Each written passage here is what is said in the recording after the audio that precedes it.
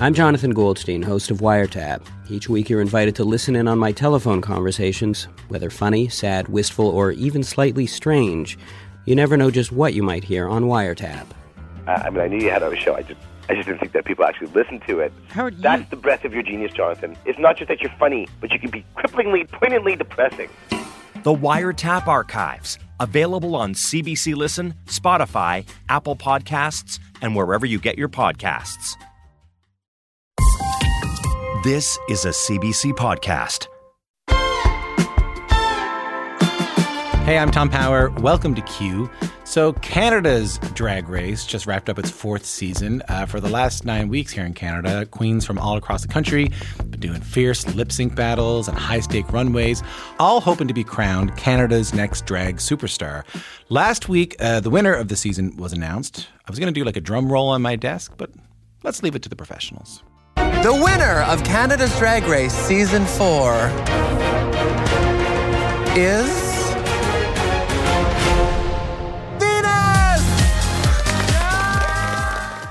Brooklyn Heights announcing Venus as the reigning queen, the new reigning queen of Canada's Drag Race. Venus, drag queen from Vancouver, also made history as the first Indigenous queen to take home the crown here in Canada. She joined me earlier this week to talk about the big win. Take a listen. Welcome to the show. How are you? I'm well. How are you? I'm well. Thank you so much for asking, but who cares about me? You won Canada's Drag Race. Congratulations. Thank you. That is a wild thing to hear still. I'm still processing everything. I haven't really had a moment to really let it all sink in, but hearing you say that is, it's pretty tremendous for sure. What was it like to hear that clip we just played you of you winning? It's incredible. You know, like it actually, like I've cried pretty much every day since, naturally. So there's so much, like built up emotion from the last year of this process. And, yeah, I'm just very proud, and it's a moment of like celebration for myself and for, so many different communities that I intersect. So yeah, I'm just very, very happy to be here. So help me understand this a little bit, because I find the process of winning this thing so interesting. So yeah. They shoot, the finale airs. You don't know if you've won until the finale airs, because they shoot two endings, one where you win and one where your competition wins. Is that right? There's multiple different possibilities, right? So it's like sort of like the Drag Race multiverse. And yeah, I mean, I don't think you could truly trust 12 drag queens with the secret of knowing who wins this show. So definitely a good idea to film a few possible endings. So yeah, when I did find out that I won, that was a complete surprise to me, because I didn't know until that moment. So what is it like to have to like fake winning the first time they tell you that you won? Do you know what I mean by that? Yeah, I mean it's surreal, I feel like you just hope that you gave your best impression in that moment, right? And just trying to embody what it feels like to be a winner and to receive that news is really just putting yourself into that moment. But a part of the competition is there's acting challenges and stuff like that. So I feel like it was just another one of those challenges to be like, okay, well, I got to give like the performance of a lifetime here, because, if this does work out in my favor, I want to look back and be proud of how I reacted. So yeah, no, it was definitely surreal doing that. And then it's like, okay, well, on to the next girl. But yeah, it's a fun process for sure. It's TV magic. And then, so where are you when you find out you actually did win? I was in Vancouver, so it's very exciting. And I was in a room of like 600 people and surrounded by friends and family and, a lot of people that helped me throughout this process. What was the moment like when they announced, what happened in the room when they announced that you had won? I definitely had convulsions, I would say. I guess I could call them that. It was like hearing like the first vowel of my name come out of Brooklyn's mouth, and I just all of these emotions came running through me because, like I said, there's so much that goes into this competition in terms of like the whole show itself is one thing, but preparing for it and auditioning for it, it's a process. It's a really lengthy process, and it takes some time to get to where we got to. So it's just like a lot. It was a huge release in a way, right? And it took me a good minute to like actually make it onto the stage because I was just like in hysterics. How did you get started with drag? RuPaul has a saying, we're all born naked and the rest is just drag, right? So essentially, drag really is everything. And for me, I always did like play dress up and I would always take on like the femme presenting role in like skits or in theater and stuff like that. So I like dabbled into drag and stuff. But it was when I moved back from Manitoba in 2017, I moved back to Vancouver, and I really made a promise to myself to find a queer community and just to like find that identity within inside myself. And I found that within the drag community in Vancouver, and there was like a really like this renaissance of drag happening in the city at the time, and a lot of my friends were starting to do drag, and I was just going to drag shows, and then, one thing just led to another, and I put on a little chapstick and a little mascara, and I never looked back. Tell me about your first performance ever. My first, in the drag world. Yeah, it was at an all ages party. It was put on by I was called Elastic Collective at the time. Yeah. By like other like, queer youth. And I was invited to perform at one of their events. Evan Ducharme, who is an amazing Metis designer, he had actually put me into drag, and we put on a little shake and go wig. I think the wig was actually from like an old American Apparel mannequin, which is like so random. And yeah, we went to the gig, and I did my very first drag number was Perfect Illusion by Lady Gaga. Oh, good one. Trying to get control, precious taking its toll, stuck in the middle zone. I just want you alone. My guessing game is strong, way too real to be wrong. Caught up in your show, yeah, at least now I know. It wasn't love, it wasn't love, it was a perfect illusion. Yeah, it was great. And How'd you do? Were you good right away? I mean, it was like a newborn giraffe, shaky legs, and but she had a good time, and the response was good, and ultimately, if like I felt good, right, and I felt like, oh, like this is really something that I can see myself doing for the long run. I was watching a clip of the show, and it was really beautiful. I think they brought in your mom. Yeah. And you had to give a drag makeover to your mom. It was so beautiful. It was very emotional. I mean, there was a lot of laughter, a lot of joking around, but it was emotional. There was a lot of tears. As much as you want to here, talk to me a little bit about your mom, the role your mom played in this journey you've been on, about coming into yourself, about coming into your drag persona. How does your mom factor into that? No. It is emotional for sure, especially like, my mom's my best friend, and she sort of put aside her own dreams for my sister and I to fulfill our own, and she just has always been in my corner, like in terms of the competition setting, right? Like being away from my best friend and my mom, it was really hard because there's a lot of moments where you are alone. Yeah. And you can only really depend on yourself in this moment because you don't have your phone, you're not connected to the outside world, you're really like secluded. And I just really started to miss her because, like I lean on her so much for like advice and just comfort. And, this is a moment that we get to share together and a moment that we can look back on for years to come.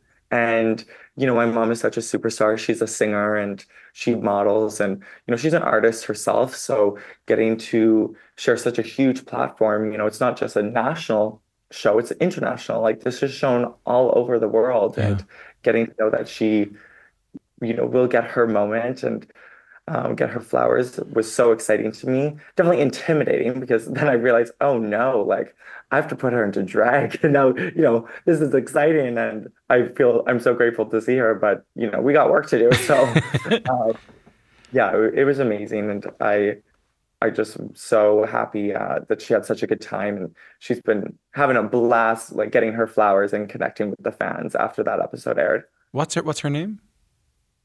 My mom's name is Joanne, but her I named her Uranus in drag. My name is obviously Venus, so Venus and Uranus, and she's a cool mom, so I was very happy that she let me call her that on international television. I'm Tom Power. You're listening to Q. Coming up, more of my conversation with the drag queen, Venus. On Arts Educators Save the World, we talk with artists and their mentors to discuss the transformative work that happens in arts education. We began with Lin-Manuel Miranda and his elementary school music teacher, and mine, Barbara Ames. The direct education we got from Barbara, it was life-changing. And since then, we've spoken with Cecily Strong, Josh Radner, Annalie Ashford, Robert Lopez, and so many others, each with their mentors. Join us again as we begin Season 2 of Arts Educators Save the World, available everywhere.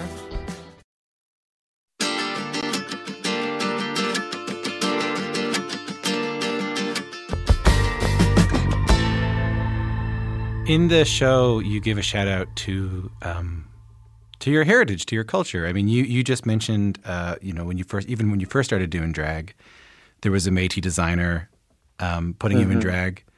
I know you're a Red River Métis. You talk about it a lot through the competition, and it's been a part of your artistry in a really intentional way. Talk to me a little bit about that. Talk to me a little bit about how you've incorporated that into your art. Yeah, I mean, I think like the strength of, Métis people in this country is so beautiful. And I didn't grow up like very connected to my culture. That's something that came a little bit later in my life. Just sort of, but I think that speaks more in terms to, the effects of colonialism and what Indigenous people have faced in this country. And like perhaps a little bit of shame that my grandmother has carried with her throughout her life, especially being a young Indigenous mother in the 60s. And I think we are all aware of what happened during that time. Yeah. And so for me, it's like just knowing more about my culture and where I come from has been just so inspiring, and realizing how hard my ancestors, and I'm talking about like, my great grandfather and my great great grandfather and all the work that they have done. Like there's such a deep history that I'm still discovering about, and like in like Manitoba archives, like in these like Métis like historical archives, and just realizing the power that I come from. Like I have like distant relatives that fought along Louis Riel. Like finding that out is like, it's amazing, and something that really carried me throughout the competition. It was like leaning on the knowingness of that history and the strength of those people and of my family members, of my aunts and my uncles, and all of these people that have really paved a way for them, for themselves and for us and for me. In your acceptance speech, you said, "I proved to myself that I am a superstar." What did this competition, maybe this is a good way to close things off, what did this competition make you realize about yourself? I think, the competition is so greater than you could ever imagine in terms of endurance and like physical, mental, spiritual, creative, like output and strength that you need to have to get through this competition. And I just realized like, I do have this star quality, and I have these characteristics that can like carry me through this competition and will carry me throughout like my reign and for the rest of my career. And it's just exciting to see see how I can push myself and like really show up in every challenge because it's daunting and like it's called drag race, right? It's not drag walk. It's like we're doing this like there's a lot happening very quickly. So I guess I just realized like, oh, okay, I can really do it all. And it's just exciting to see because you never really know how it's going to go until you get there. Well, it's like you said, it's such a test of endurance and such a test of your ability and such a testament to the support that you've received over the years and the fruits of the journey that you've been on. It's such a big congratulations to you from everyone here at Q, and thanks so much for talking to us. Thank you. Thank you so much for having me. I'm very excited for what's to come, and this has been great. Thank you for having me on here.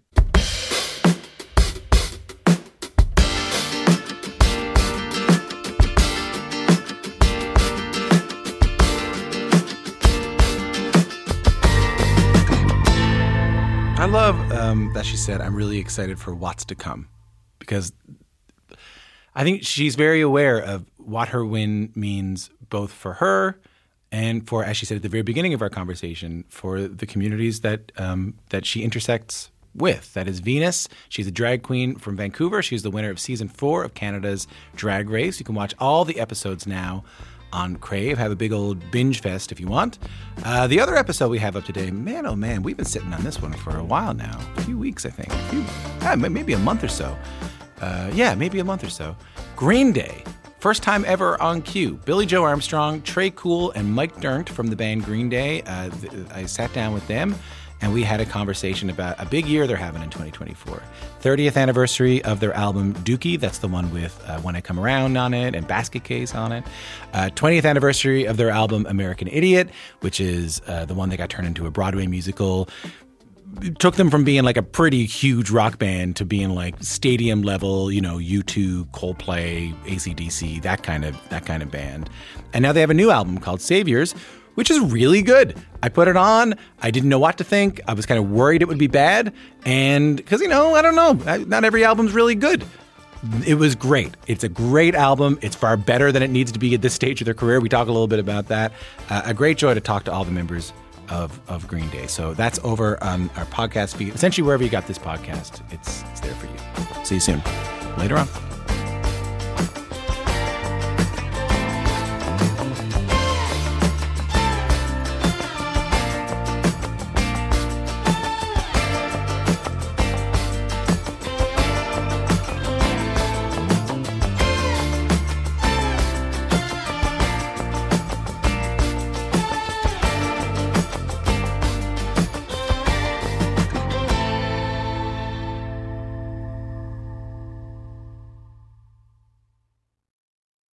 For more CBC podcasts, go to cbc.ca/podcasts.